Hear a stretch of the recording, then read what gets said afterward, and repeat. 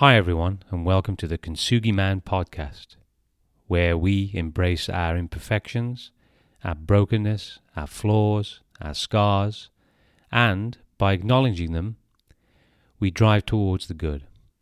I'm David, and I would like you to stick around today and over the coming weeks, months, and years to be part of something meaningful and helpful and authentic. Kintsugi is an ancient Japanese practice that beautifies broken pottery, like a favorite cup or a plate. However, sometimes people crack too. We may even break. But obviously, we cannot and ought not throw ourselves away when this happens.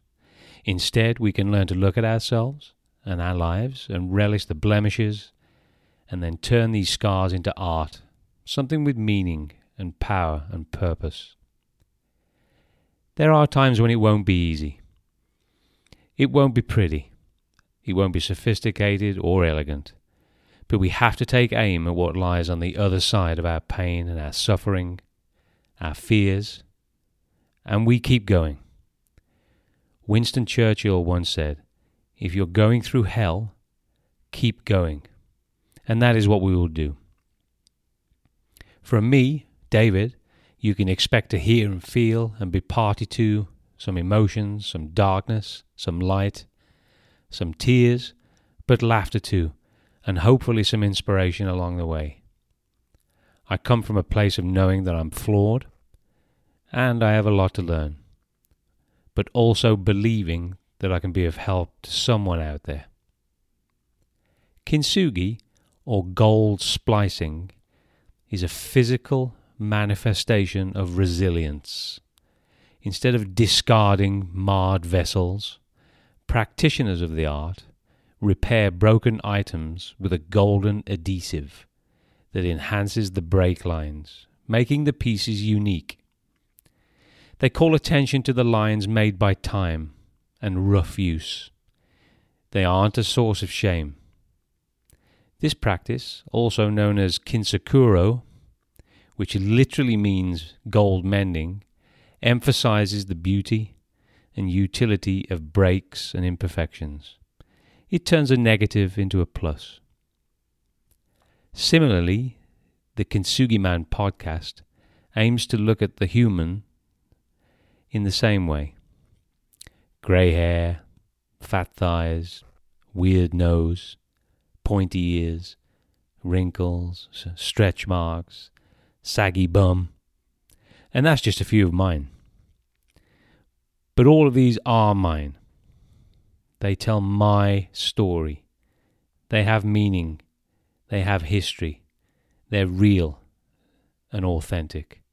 And in some sense, they have a power and a beauty, but a utility too.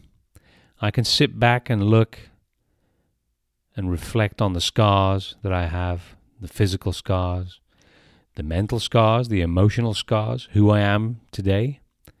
And I can go right back, almost to the beginning, 51 years ago. I heard the phrase "a beautiful mess" a while ago. And that's what it is. You have to view it in this way, or you'll just spiral further and further down into the darkness. At this point, we should touch on darkness. More often than not, we are not prepared to go into this space. But there is a lot of power in there, as long as you don't get sucked into it, like a deer in the headlights of a truck, or when Mowgli looks into the eyes of Kaa in the Jungle Book movie.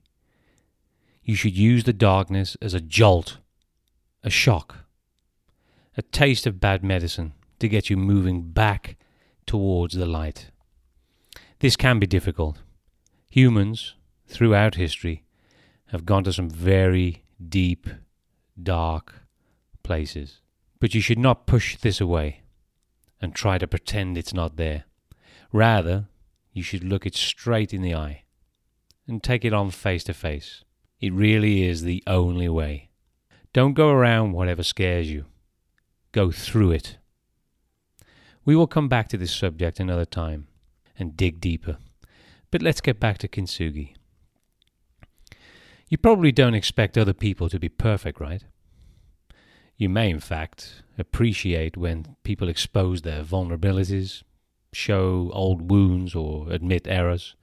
It's evidence that we are all fallible, that we heal and grow, that we survive blows to the ego, to our reputations or health, and can live to tell the tale.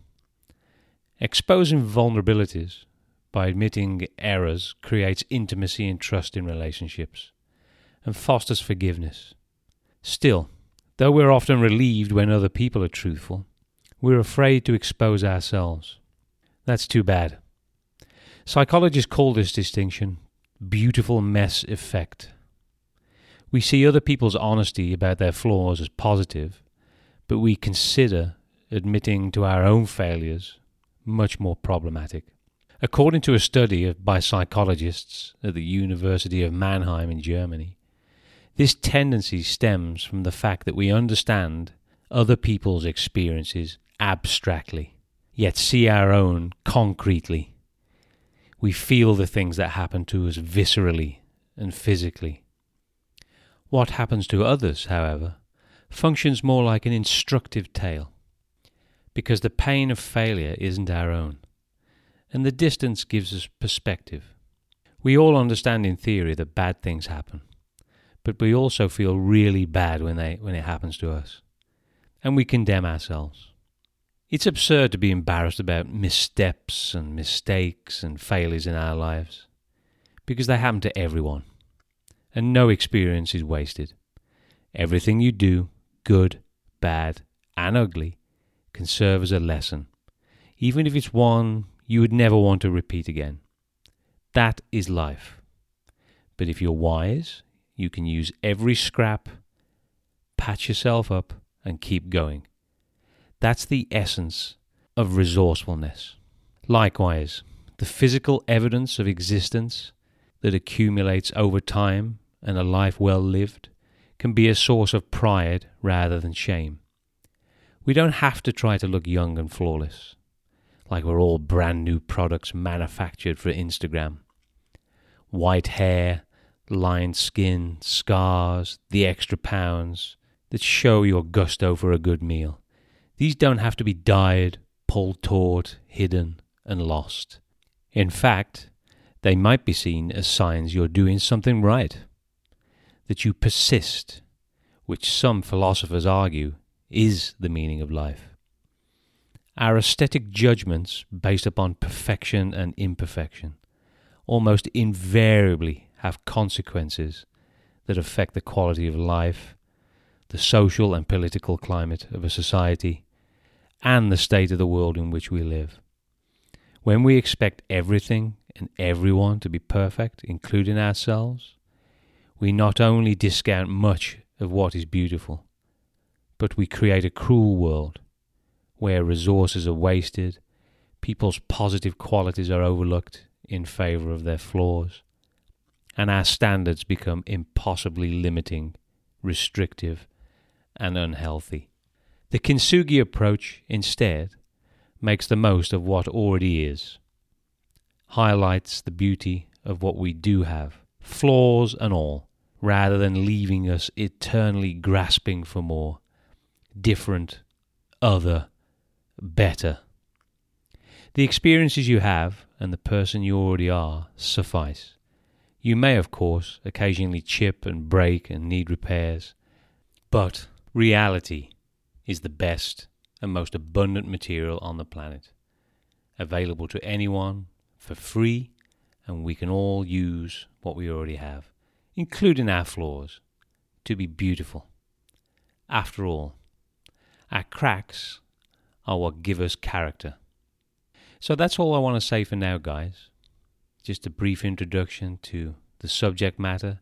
We're not going to be getting into, the ins and outs of repairing pottery and that kind of stuff. We're looking at Kintsugi as a philosophy that we can take and we can apply to our own life. So, join me again soon, where we'll dig deep and we'll get into some hopefully interesting and useful and value-adding conversations Okay, guys, take care.